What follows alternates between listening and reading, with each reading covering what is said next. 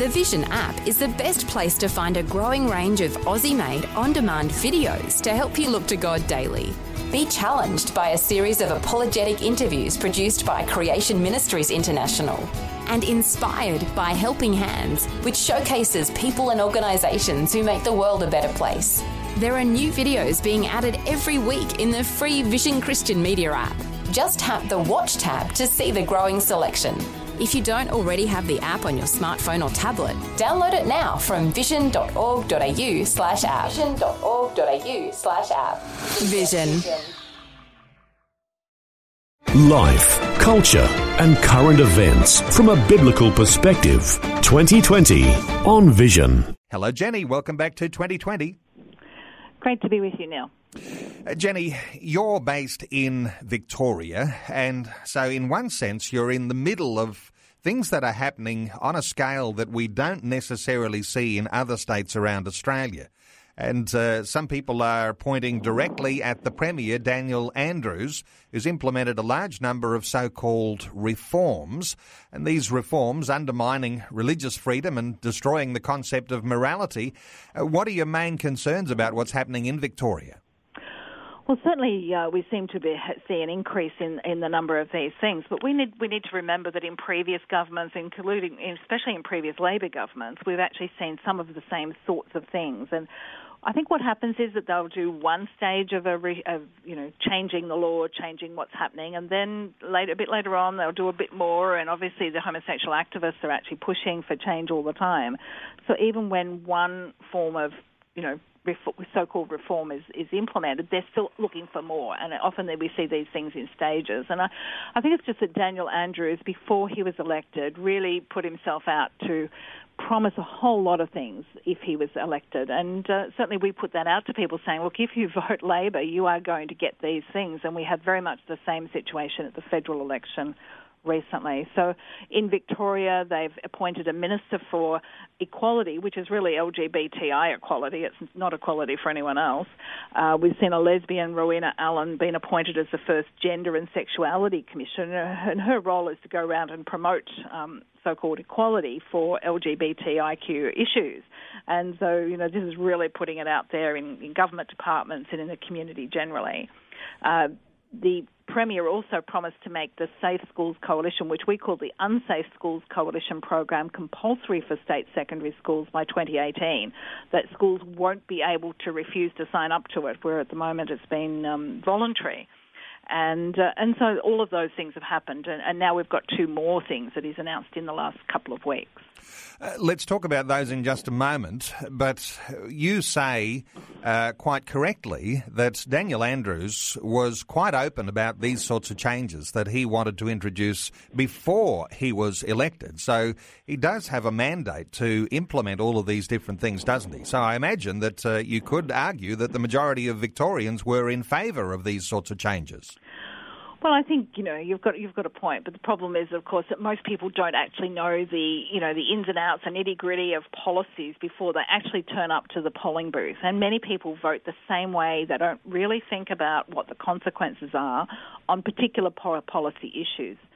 We've often said with the Christian Values Checklist that people are often concerned more about their own hip pocket, the financial benefits to them of which party they might vote for, rather than seeing what the moral and ethical implications are of voting for a particular party. So, it's not surprising that although he'd mentioned it, sometimes they're quiet little media releases that sometimes the media, the general media, doesn't actually report on. We'll often see them reported on in the homosexual press, where they're, lauding the fact that they're going to get all of these things.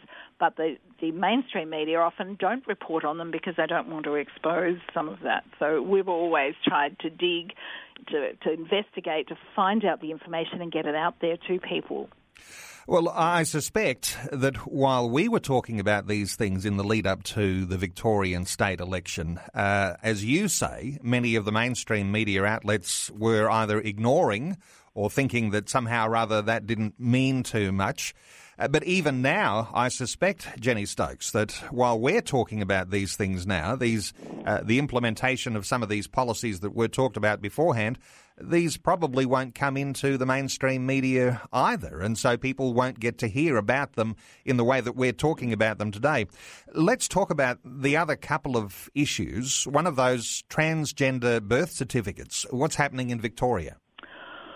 Well, what we see in Victoria is, as I said, we've had some changes already made, and now we see almost a removal of the restrictions that were put in place at that time. So some years ago, the Labor government changed the rules so that you could actually change the sex on your birth certificate. So if you're male, you can change your birth certificate to have it read female, and with no record of you ever having been the opposite gender or the opposite sex. We actually like to use the word sex because you're born male or female, and yet people's birth certificates are changed, and there's no record that there's actually been a change. So the restrictions that were placed on them is that people could only apply to have their birth certificate sex changed if they'd actually had what was called sex affirmation surgery, which is actually sex reassignment, actually physical surgical operations to try and change the outward appearance, genitals and so on, of a person's sex. So they had to have actually gone through that. Now, the current law also said that if you were married, so a male-female married couple, and one of those wanted to change the sex on their birth certificate and because they felt that they were the opposite sex and they were transgender, then they could actually do that only if they divorced their spouse. Now, the reason for that is if they allowed the person to change their sex but remain married, then in effect you would actually have a situation where two women or two men were effectively married under the law. So that was not allowed for that purpose. So what the government is doing is they're bringing in this new law. It's got both of those restrictions removed, so people don't have to have surgery. In fact, in Victoria, they just have to make an application and have somebody who's known them for at least 12 months say that they support them in this move and so on. So there's no requirement to be on hormones, no requirement for counselling. In South Australia, where they're introducing a similar law, they are requiring that the person's had counselling, but in Victoria, it actually just says you can make the application. They're also removing this restriction on divorce, so that if somebody is a married couple and one of them wants to change their sex on their birth certificate, they can do so. They don't have to get divorced in order to do that. So that's an interesting point on divorce. The third thing that the government is doing is that they're actually making it possible for parents to change the sex of their children on their children's birth certificates. They have to have some sort of a psychological assessment to say it's in the child's best interest to do that. But it's incredible that children under the age of 18, in fact over 16, they said, well, they can make up their own mind and are basically assumed to be competent to do that.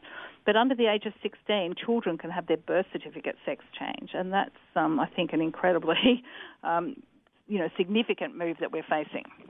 Well, all of that is very, very scary, because I wonder whether it's people sort of fumbling around just trying to find every change that they can determine, because if you think of the end game of what might be the outcome of all of this idea of abolishing the idea of gender difference, I suspect that women ultimately would be the greatest losers, because there is a sense, isn't there, if there is no such thing as gender, which seems to be what the plot of all of this is heading towards, then there's no such thing then as women's rights. I don't know whether you've been thinking deeply through any of those sorts of issues, Jenny, but do you have any thoughts about, the way that society will look if these sorts of changes are allowed? Well, I think that's an incredibly important point, and I was just hearing a story yesterday about an Australian woman who actually went and stood and changed herself up in Westminster and supported the suffragette movement for women getting the vote in Britain earlier last century. And of course, that was the incredibly important thing, that women were treated differently in the right to vote. And it's interesting that in Tasmania, where they're also considering this, there's an options paper being put out by the Equal Opportunity Commissioner in Tasmania a few months ago, and that's currently under investigation. But it's interesting that the Women's Liberation Front in Tasmania has said exactly that if these changes go ahead, if people can change their birth certificates in the ways that are being proposed, then you actually lose that idea of what it means to be a woman and what the rights of women are, and that often... we often sort of see feminism in a different light today, but certainly the suffragette movement, where they genuinely battled for the right to vote, the right to be respected, and so on in the community, which we think they should have been, then that's all affected by something like changing birth certificates at will. And in Victoria, they actually say that you can apply to make a change so long as you haven't made a change in the past 12 months. So that actually means that you could actually apply every 12 months to change your gender. And it's in Victoria, it's not only male or female or other or something else. The person who's applying to have this transgender change on their birth certificate can choose whatever name they like to fill in. So it doesn't have to be just male or female. It could be gender queer, it could be gender neutral, it could be androgynous. You could make up your own term, and we've seen a lot of those terms portrayed through that Safe Schools Coalition curriculum program. And so people can actually put whatever they like. There's only two restrictions, Neil. One is that it can't be obscene or offensive, and it should be a reasonably recognised term that means some sort of gender descriptor. Okay, well, we'll be following along the unfolding as that happens. And it's not just Victoria that's considering those changes to birth certificates. It's also, as I understand it, South Australia, and I think Queensland is also considering these sorts of things as possible legislation as well. Well, certainly the activists in Queensland are now calling for that. And, of course, once you see one state doing it or one state put the legislation into Parliament like we've seen in Victoria or the Commissioner doing it in Queensland, the activists in all the states are talking to each other. And this week they were calling on Queensland to implement the same sort of changes. So it just goes from one state to the other and keeps going. Well, while a lot of people are critical of Christians for standing the way we do for marriage between a man and a woman, some of this ought to be something of a flashing warning light that says, hang on a second, the Christians might have something going here, because let it be on the record that Christians recognise the differences between men and women, and that marriage as an institution, marriage as a mechanism, is that way in which we would actually determine the equality between a man and a woman. So get rid of that and look out, stuff's going to go crazy. Yeah. There's another thing, Jenny Stokes, that's going on in Victoria, and wow, what a big long list of things to be concerned about in the state of Victoria, but the idea of removing the right of Christian schools and religious bodies to employ people with the same beliefs and values, that's getting closer to change as well. Well, that's right. And again, we have to look back in history, if you like, only a few years, but certainly under Rob Hulls, the previous Attorney General, who did a lot of those changes. He actually implemented a change to the Equal Opportunity Act, and he removed the exception, the religious exception, that enabled Christian schools, religious organisations of any kind to actually choose to employ people who had the same religious beliefs or the same values as themselves. And so what we have then is the opportunity to is taken away to be able to choose one's. The opportunity to choose to employ people who actually abide by your own beliefs, and so it's important to actually recognise that this is what's happening. So in effect, In effect, what we have is the government saying that a school would not be able to choose somebody who's a Christian, would not be able to say we won't employ an active homosexual, and the school would actually have to abide by what's called an inherent requirements test. And so that actually means that they would have to prove to the tribunal, the complaint could be made, they would have to prove to a tribunal that it's necessary for that position to, for the person to be a Christian or whatever. And so you might think of, say, a maths teacher, and I used to be a maths teacher. And so what happens there is that they'll say, well, to teach maths you don't need to be a Christian, you don't need to, have a particular view on sexuality and so on. And yet in Christian schools, all teachers are involved in all sorts of... Well, something's happened there. I think we've been put onto hold. We'll just monitor that along just for a moment. Important topics we're talking about today, and most of these topics are all focused on Victoria, where we talked about the idea of destroying religious freedom and morality, the transgender birth certificates and religious freedom to employ. These are significant issues, and Victorians facing significant challenges ahead, especially as Premier Daniel Andrews appears to be so gung-ho with making these changes, and of course has every right to do so given he's got a mandate, because he was talking about these things before Victorians elected the Andrews government. Jenny, have we got you back? Yes, we have. I'm sorry. Okay. Phone calls, and I'm the only one in the office. Okay.